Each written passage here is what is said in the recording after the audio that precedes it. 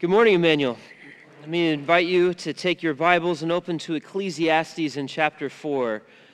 Ecclesiastes chapter 4 is our text for this morning. You can open your Bibles right to the middle, find Psalms, Proverbs, and turn right a couple pages. You'll stumble upon this little book called Ecclesiastes. We're going to look at chapter 4 this morning before Jesse comes back next week and we re-engage with the Lord's Prayer. Well, I quizzed a couple folks this week and asked them, what is Ecclesiastes chapter 4 about? Currently, shooting percentage on that question is right at 0. I'm hoping to improve the average after this morning. It's one of these little passages tucked away in our Bibles that is just waiting for us to study it and see the ways in which the Lord would use it to minister to us, and I trust that's what He will do this morning as we look into His Word. So look down at your Bibles. Let's begin by reading the entirety of the chapter, Ecclesiastes chapter 4, beginning in verse 1. Again, I saw all the oppressions that are done under the sun, and behold, the tears of the oppressed, and they had none to comfort them. On the side of their oppressors there was power, and there was none to comfort them. And I thought, the dead who are already dead, more fortunate than the living who are still alive. But better than both is he who has not yet been, and has not seen the evil that's done under the sun. Then I saw the toil and skill and work come from a man's envy of his neighbor. This also is vanity, and is striving after wind. The fool folds his hands and eats his own flesh. Better is a handful of quietness than 2 hands full of toil and striving after wind. Again I saw vanity under the sun, one person who has no other, either son or brother, yet there is no end to all his toil, and his eyes are never satisfied with riches, so that he never asks, for whom am I toiling and depriving myself of pleasure? This also is vanity and an unhappy business. 2 are better than 1, because they have a good reward for their toil. For if they fall, one will lift up his fellow. But woe to him who is alone when he falls, and has no other to lift him up. Again, if 2 lie together, they keep warm. But how can one keep warm alone? And though a man might prevail against one who is alone, 2 will withstand him. A 3-fold cord is not quickly broken. Better was a poor and wise youth than an old and foolish king who no longer knew how to take advice. For he went from the prison to the throne, though in his own kingdom he had been born poor.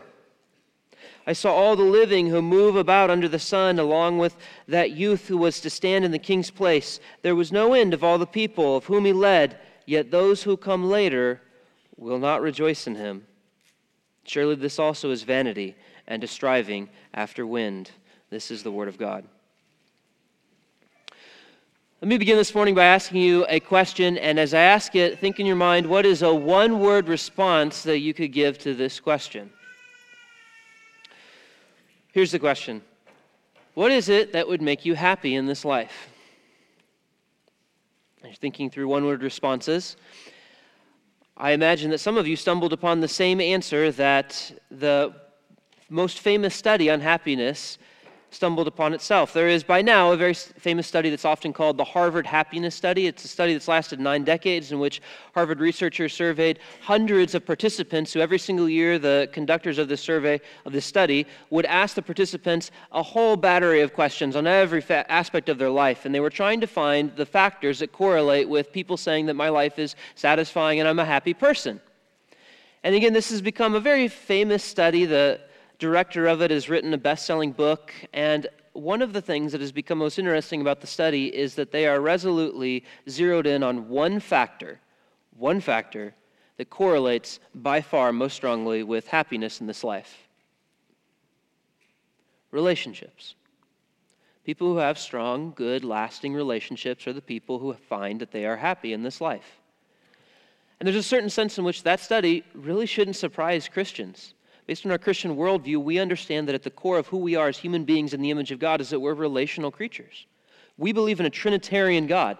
There is the God who made us, the God who made the world, is a God of relationships. That is being who He is a Trinity, Father, Son, and Spirit.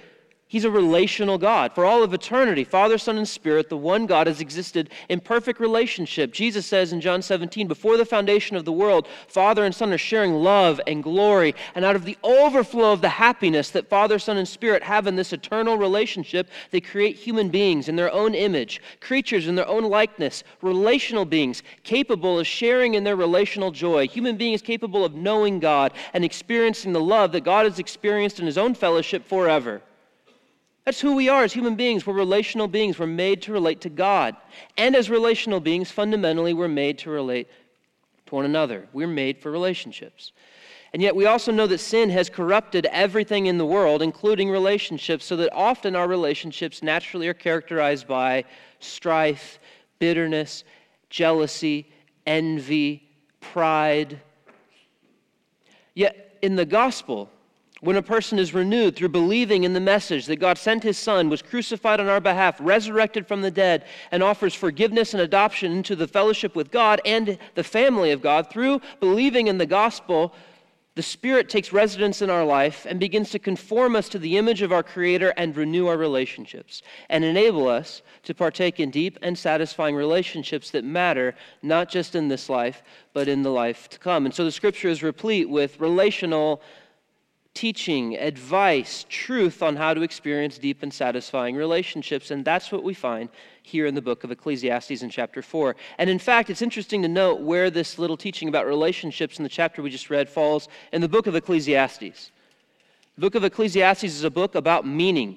What is this life all about? It's the book that we'll give to all of our college freshmen and tell them, you need to read this book when you're asking, what is the point of all of this? Finals, why am I doing this? You need to read Ecclesiastes because it is the book that God has given us to answer that question, what's this all about?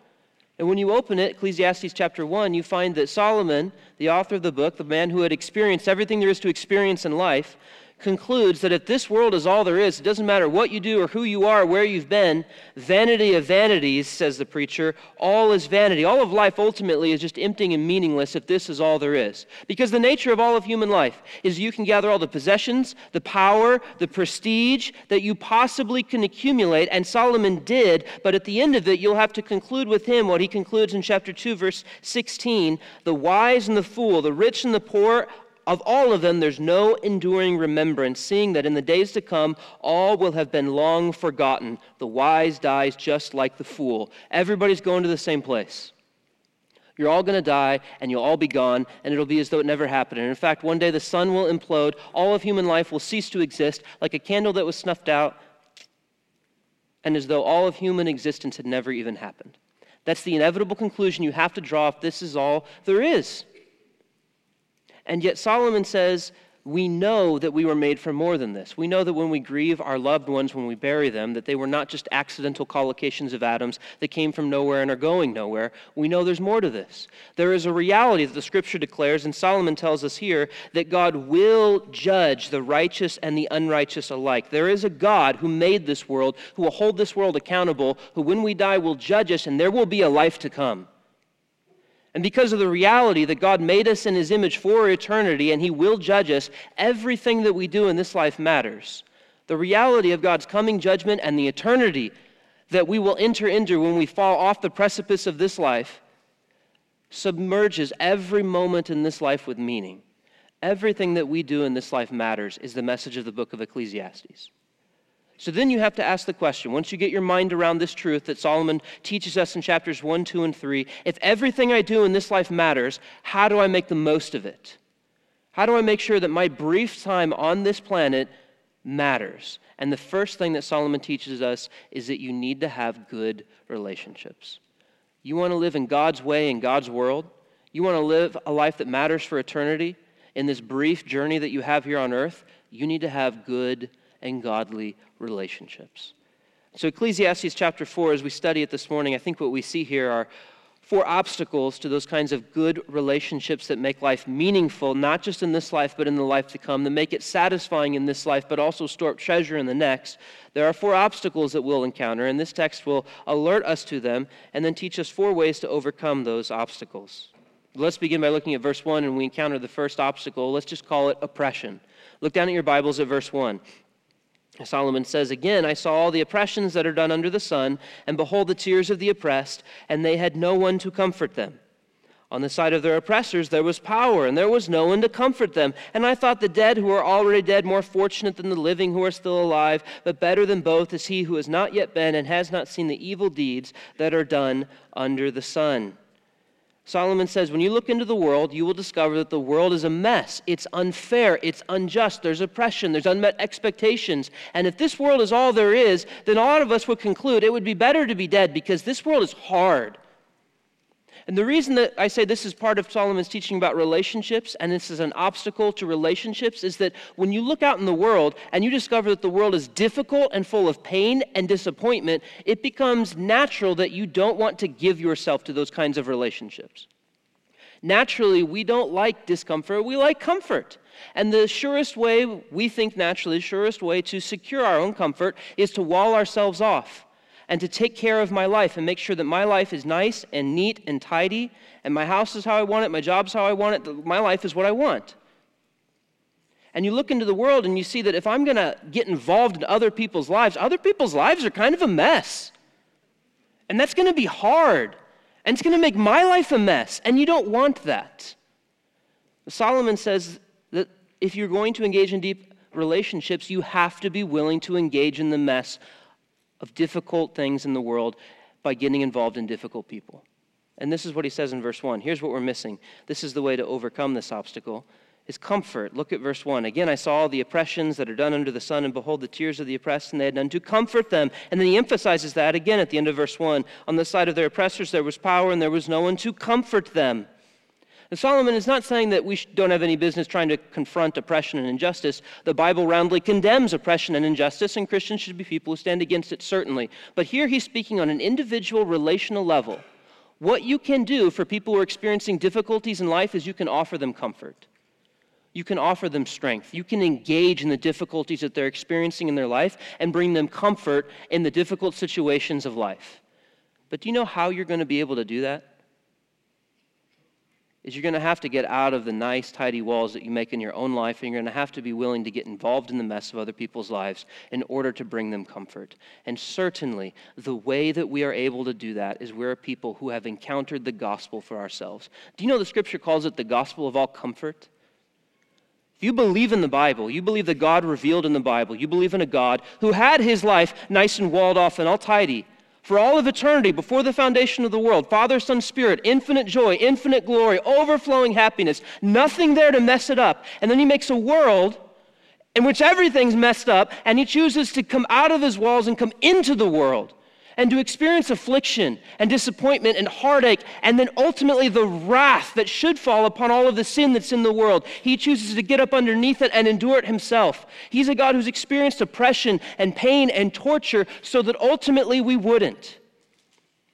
So that ultimately his riches would become ours. So that his joy would become ours. He's a God who has experienced affliction so that he can extend to us eternal comfort. If you know that God and you can bank your life on the reality that there is a God who has endured torment for me to offer me eternal joy, then you're freed up to come out of the nice glass walls of your tidy life and to get involved in the mess of people and offer them comfort when they're experiencing difficulty in life. You are freed up to experience real relationships in the mess of the real world. Paul says it like this in 2 Corinthians in chapter 1. He says, "Blessed be the God and Father of our Lord Jesus Christ, the Father of mercies and God of all comfort, who comforts us in all our afflictions so that we may be able to comfort those who are in any affliction with the comfort with which we have ourselves been comforted by God." That's what the gospel does. It enables us to extend ourselves to others in meaningful relationships to bring comfort to them in the midst of their afflictions.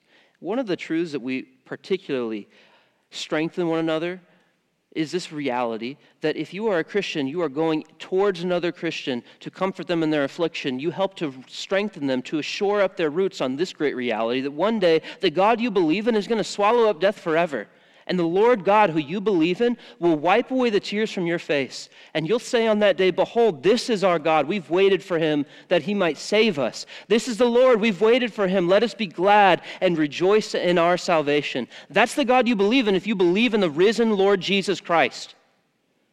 That reality is more sure than the pew you're sitting in. That truth anchors your life and enables you to extend your life to people, to comfort them in their affliction, to engage in real relationships in the real world. And I think the reason that Solomon starts here is because this is probably obstacle number one, is that getting involved in relationships is messy and it's hard. But if it's grounded in the reality that the God of all eternity brings me comfort and has secured my eternal salvation, then I can extend myself to others and to bring them the comfort with which I've been comforted by God. Well, Solomon wants to move on then to a second obstacle to good relationships, and that's what he brings up in verse 4. Let's call it envy. Look down in your Bibles at verse 4. Solomon says, "Then I saw the toil and skill and work come from a man's envy of his neighbor, and this also is vanity and a striving after wind." He says that the reason that most people work so hard is because they're envious and they want things that they don't have, and so they'll work hard to get them. And we live in D.C. Isn't this just kind of woven into the fabric of society? We see nice houses and we see retirement plans and vacations, and people have these nice, bubbly, happy, wonderful lives, and we want them. Solomon says you need to be very careful, because the natural course for many of us is that envy begins to take over our life. And before we move any further, I think I should ask one question. Envy is one of those invisible sins. It's in the heart. It's not blasted on TV. And so in order to see it, you have to look into your own heart. And if you look into your own heart, let me ask the question, are you going to be serious about it? Are you as serious about your envy as God is? You know, the famous author Christopher Hitchens, in the early 21st century, he was famous for being kind of an evangelistic atheist. He said, I don't think envy is all that bad. In fact, it just drives good capitalism. So we should ask, well, what does God think about it? Well, in Romans chapter 1, Paul says that God looks out on the face of humanity and sees that naturally human beings are filled with all manner of unrighteousness, evil, covetousness, malice. They're full of envy, murder, strife, deceit, maliciousness. And I underline there covetousness and envy, which are two ways of saying the same thing, just to notice that God doubles down on this. God takes it really seriously, and if he does, so should I. I should be willing to look into my heart and see if what's driving me is just envy. If we go a little further, we see Mark chapter 15, envy is what caused the Jewish leaders to hand Jesus over for crucifixion. Colossians chapter 3 says that envy earns God's wrath. God takes this seriously, and so should we. But it's not just in the next life where envy has consequences. It's also in this life, Solomon wants to point out. Look at verse 7. In verse 7 of our text, Solomon says, "Again, I saw vanity under the sun, one person who has no other, either son or brother, yet there's no end to all his toils. His eyes are never satisfied with riches, so that he never asks, 'For whom am I toiling and depriving myself of pleasure?' This also is vanity and an unhappy business." You know, even in this life, envy eventually disconnects you from everybody around you. Because you want more, and you're willing to work for it, and you're willing to step on people in order to get it. And then when you get it, you'll spend it on yourself. Envy is accruing wrath in the next life, and it's separating you from people in this life. So what's the solution to it? Well, it's rather simple, and it's right there in the text. It's contentment. Look at verse 5. First, before giving us the solution, verse 5, Solomon gives us a false solution. Verse 5, the fool folds his hands and eats his own flesh. So just giving up and not working, that's not the solution. Sloth is its own sin, but the solution is in verse 6. Better is a handful of quietness than 2 handsful of toil and striving after wind. The solution is contentment. The comparison here is 1 handful with contentment, with peace, with relationships that are fruitful, or 2 hands full, but your life is characterized by strife, and I need more, and I need more, and I need more, and I need more. 1 handful is better. So then the question becomes, how do I become content? How do I become more of a content person? And if you look into the world, there's basically 2 solutions. Solution number 1, path number 1 is just get more stuff. And then you'll be content because you'll have more stuff. And we know that doesn't work, because once you get more stuff, then you need more stuff. You've popped that balloon, and so you chase another and another and another. So let's not go down that road. The other road, and I think this is kind of the religious answer, and it even seems like the metaphor is saying, 2 hands, no good. Just have 1 hand. So the solution to contentment is just want less. So if you want to be content, just shrink your desires. Now let me ask you the question. If I just told you, go out this door and stop wanting so much, just don't want anything. Shrink your desires. No more hunger, just stop it. How many of you think you could do that? In fact, that's not the point of the metaphor. And when you look through the rest of Scripture, the solution to contentment, the pathway to contentment, is not to shrink your desires, it's to reorient them, it's to redirect them, it's to make a new pathway and chart them towards a different goal. Let me say it this way. In Psalm 4, David says this. He says of the Lord, "Lord, you have put more joy in my heart than they have when their grain and wine abound." The way to contentment is to reorient your heart towards what will ultimately give you deeper and better and higher and wider satisfaction, to redirect your heart towards God. The reason that you have hunger and desire in your heart for joy and satisfaction and contentment and fulfillment and peace isn't because those things aren't out there and God's just playing a dirty trick on you. The reason that those things are in your heart is because it's there, but it's not found in the stuff that God made, it's found in God. The way to find contentment isn't just to shrink your desires, and it's not to get more and more stuff in this world. It's to go to the God that made this world. It's to go deeper into Christ. It's to come to drink from the fountain of living waters. Jeremiah chapter 2, when God chastises his people, he says, you've been drinking from broken cisterns. You've been drinking from bowls that have holes in the bottom of them, and it's just draining out. And then you're trying to go buy another one and another one and another one and another one. And he doesn't say, just stop being thirsty. Instead, what he says is, come to me, the fountain of living waters. I will never run dry. I will never disappoint. I will never run out. I will quench your thirst forever. The pathway to contentment is to reorient your life and direct it towards the one who made you, direct it towards Christ. Now, the reason that this is taught to us in the context of relationships is that if you are a person who is pursuing satisfaction in Jesus Christ, you will be empowered to be a person who's leading other people to the fountain of living waters to drink likewise. That's the kind of relationship that will bring you satisfaction in this life and in the next. The kind of relationship where you're bringing people and people are bringing you to drink from the fountain that will really satisfy, to drink of Christ. There's a third obstacle to relationships in this text. Let's call it wandering. Wandering. Look down at verse 9.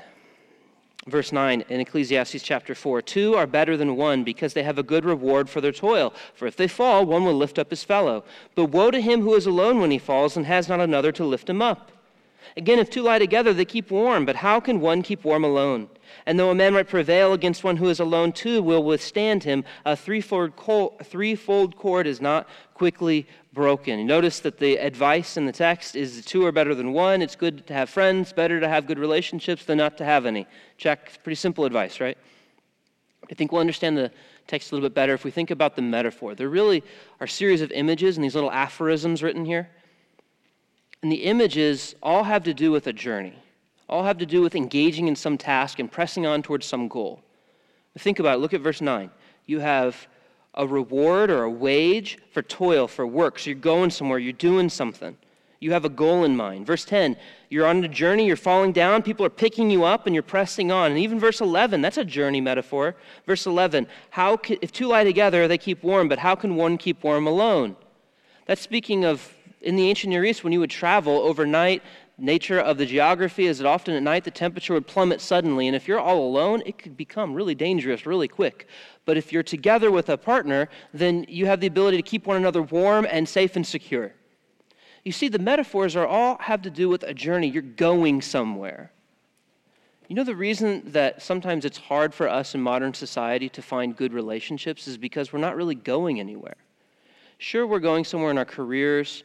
Sure, we're going upwardly mobile as best and fast as we can, but I'm talking spiritually, a kind of spiritual relationship that's helping you to drink from the fountain of living waters, that's helping you to grow in godliness, to become a mature man or a woman in the image of God. One of the reasons it's hard to find those relationships is because we're just wandering. We're just kind of going through life, and we kind of dip into church service and Bible studies. Even if we do it like every single week, we're dipping in, but what's on our mind is other stuff. And then as we go through the day, we're just getting through the day, and there's so many things, and there's trying to have all of these things going on. We're just spiritually speaking, we're just wandering about. You know the solution?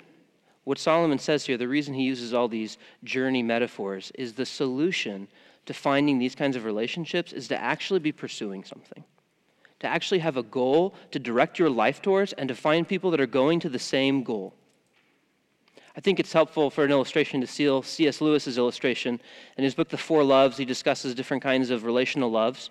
And he has this helpful illustration where he describes the difference between romantic love and friendship love. He says romantic love is like two people facing one another. They're admiring one another. Oh, you're so beautiful. You're so wonderful. Oh, I love you. Friendship love is a little bit different. Friendship love is more like two people shoulder to shoulder, and they have a common goal. They have some common destination thing in mind, and they are shoulder to shoulder journeying together towards the goal. That's how friendship starts, isn't it? Friendship always starts with the, oh, you too moment. Think of the way that teenagers make friends. They make friends because they're in school and they find out you like the same team. Oh, you too? Or you like the same band. Or you hate the same teacher. Oh, you hate him too. Now you have something in common. Now you're looking at the same goal. You know, the greatest oh, you too moment that you can have is to say, you love Christ too. You want to be a godly man or woman too. You want to spread the news of Jesus Christ. You want to serve the church. You want your life to matter for eternity. You want to use your time and your wealth well. You want to grow.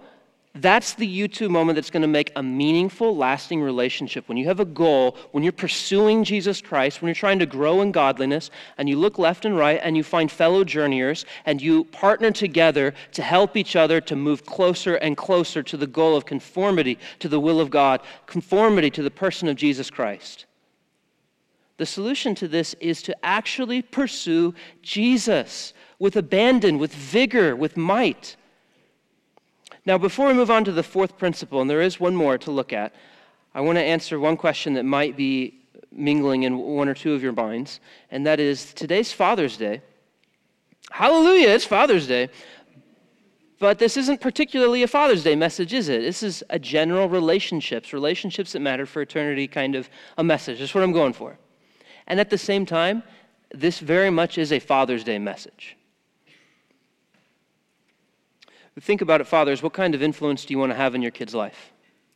You want to just conform to general DC culture? You want to save up as much money as you can, get your kids into a good college so they can get a good job and make a lot of money and then die and stand before God's throne for judgment and say, here's my degree from the University of Virginia. You don't want to do that. You want to have a spiritual impact on your kids. You want to be an instrument in God's hands to impact your kids for eternity, to see them grow convictions that the Bible's true and Jesus satisfies, and I believe the gospel. You want to be that kind of a father. You know what kind of a father God uses for that kind of an influence in kids' lives is the kind of man who is pursuing these kinds of relationships. Kind of man who loves Christ, who has convictions about the truth and gets other men around him, and he's pursuing Jesus Christ. Maybe I could say it this way. I've had the privilege of being the high school pastor at Emmanuel for getting close to a decade now. And in those 8+ years, a frequent question that gets asked to me is if I have any thoughts on the best school choice for teenagers these days. And my answer is no, I don't. For as long as I have been at Emmanuel Bible Church, we have had the privilege of having a student ministry that is basically more or less a third public, a third private, and a third homeschool. Fluctuates slightly, but more or less, that's the way it's been for as long as I have been here. It's a wonderful blessing that our church is not one of these churches that has a whole bunch of people firing at one another. You send your kids to what school? Rather, we have a church that's characterized by the understanding that God has given wisdom to parents to make decisions that they think are best for the spiritual development of their kids. Praise the Lord. And you know, as long as I have been here, I have discussed this with all of the different workers that I've served with, and we have all agreed that we cannot see an obvious correlation between school choice and spiritual outcome. I can't see it. Maybe it's there if I did some kind of scientific study, but it's not risen to the surface to the level of being glaringly obvious. But do you know what has risen to the surface of being glaringly obvious to everybody who has served in the student ministry in the last 8+ years? Is that there is a correlating factor between a kid's outcome and this one reality, a kid's spiritual life after they graduate and this reality. It's their parents' spiritual maturity. And it's not a magic button. There is no magic button that we can push this and then God will definitely save our kids. God is not a robot. That's not the way salvation works. But it is the pattern in Scripture, and it has been the pattern in Emmanuel Bible Church as long as I have been here, that it tends to be that the men and women, the parents who are pursuing Jesus Christ, who have these kinds of relationships, who have convictions about the truth, they love to share the gospel, they love to talk about Christ, they want to live for Christ, they're honest about their sin, they want to grow, they're willing to be confronted, they're accountable to leadership, they're just engaged, they love Christ, they're growing. Typically, the pattern in our church is that their kids end up following in Christ too. You want to be a father, a spiritual father. These are the kinds of relationships that have to characterize our lives. We have to be the kind of men that are pursuing satisfaction in Christ, are pursuing godliness and maturity as men of God, and are getting around other men, and we're strengthening one another and pursuing Christ together on this cooperative journey. That's the kind of men that God uses in the lives of his children. Now, there is one more obstacle to relationships that is in this text, so we need to get to it, and it's this. It's pride. Look down at verse 13 in your text. Verse 13, Solomon says, "Better was a poor and wise youth than an old and foolish king who no longer knew how to take advice." And the word take advice, in some of your translations would be different, might be rebuked. That's the word here. This king no longer knows how to be corrected. He's right. Everything he does is right. I don't really need to hear it. I've been there. I've done that. I understand. I'm doing just fine. I've been in church for so long. I'm okay. You don't need to talk to me. Talk to that guy. Have you seen that guy? Solomon says that man is actually the fool. Look at the outcome. Verse 14.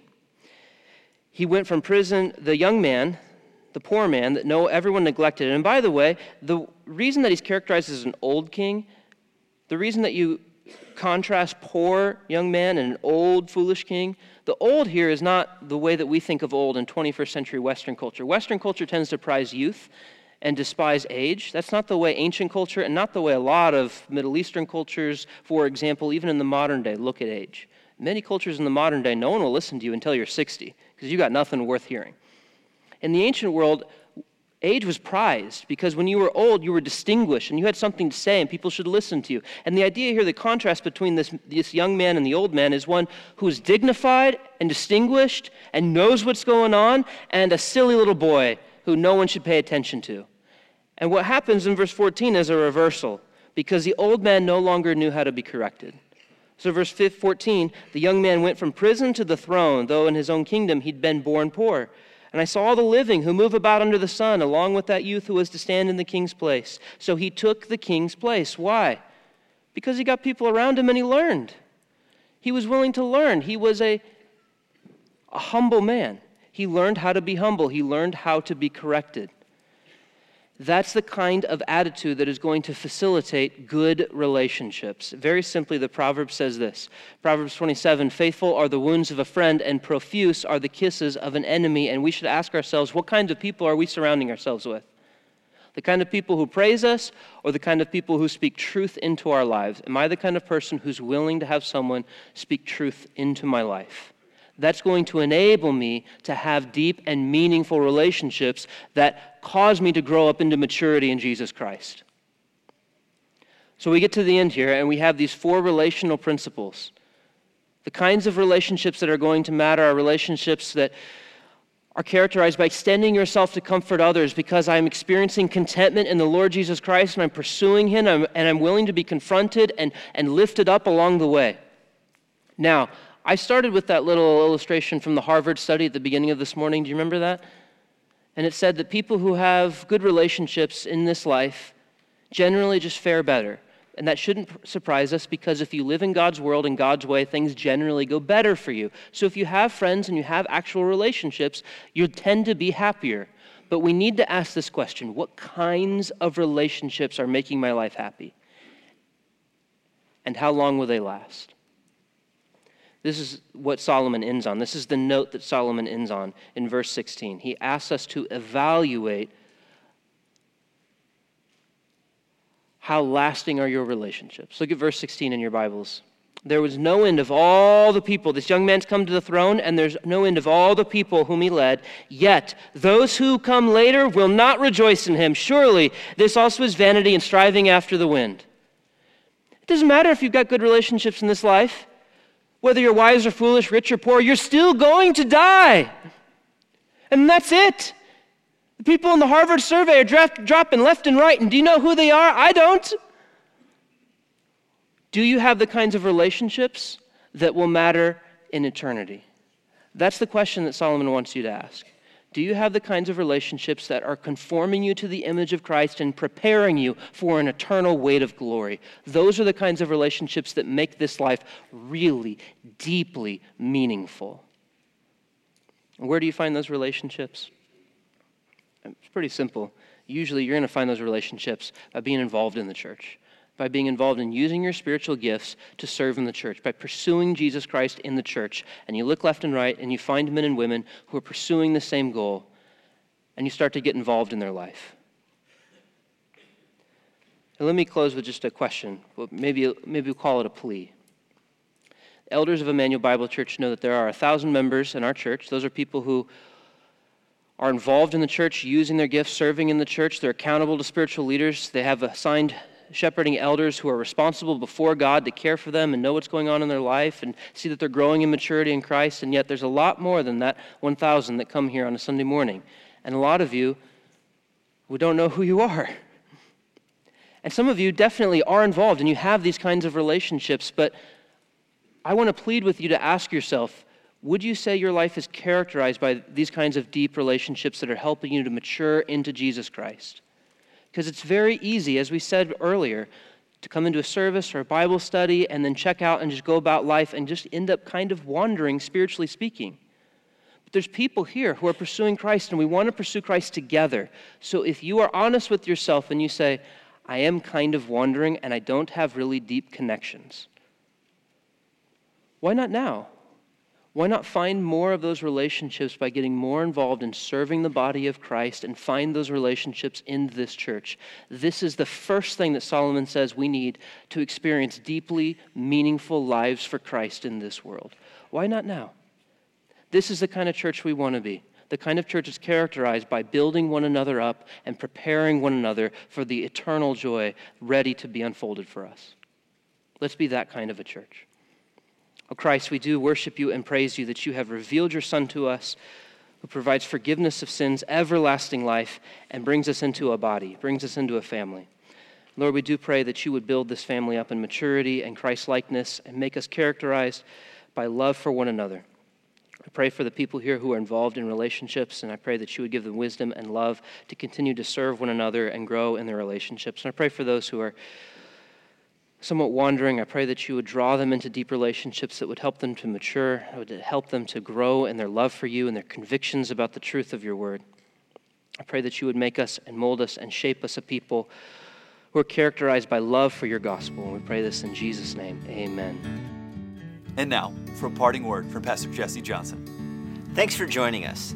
If you're in the Washington, D.C. area, I would love to see you at Emmanuel Bible Church. For more information on our church or our current service times, go to ibc.church. For more information about the Master's Seminary and their Washington, D.C. location, go to tms.edu. I hope this resource has been a blessing to you, and it helps you seek the Lord daily, serve others around you, and share the gospel with boldness.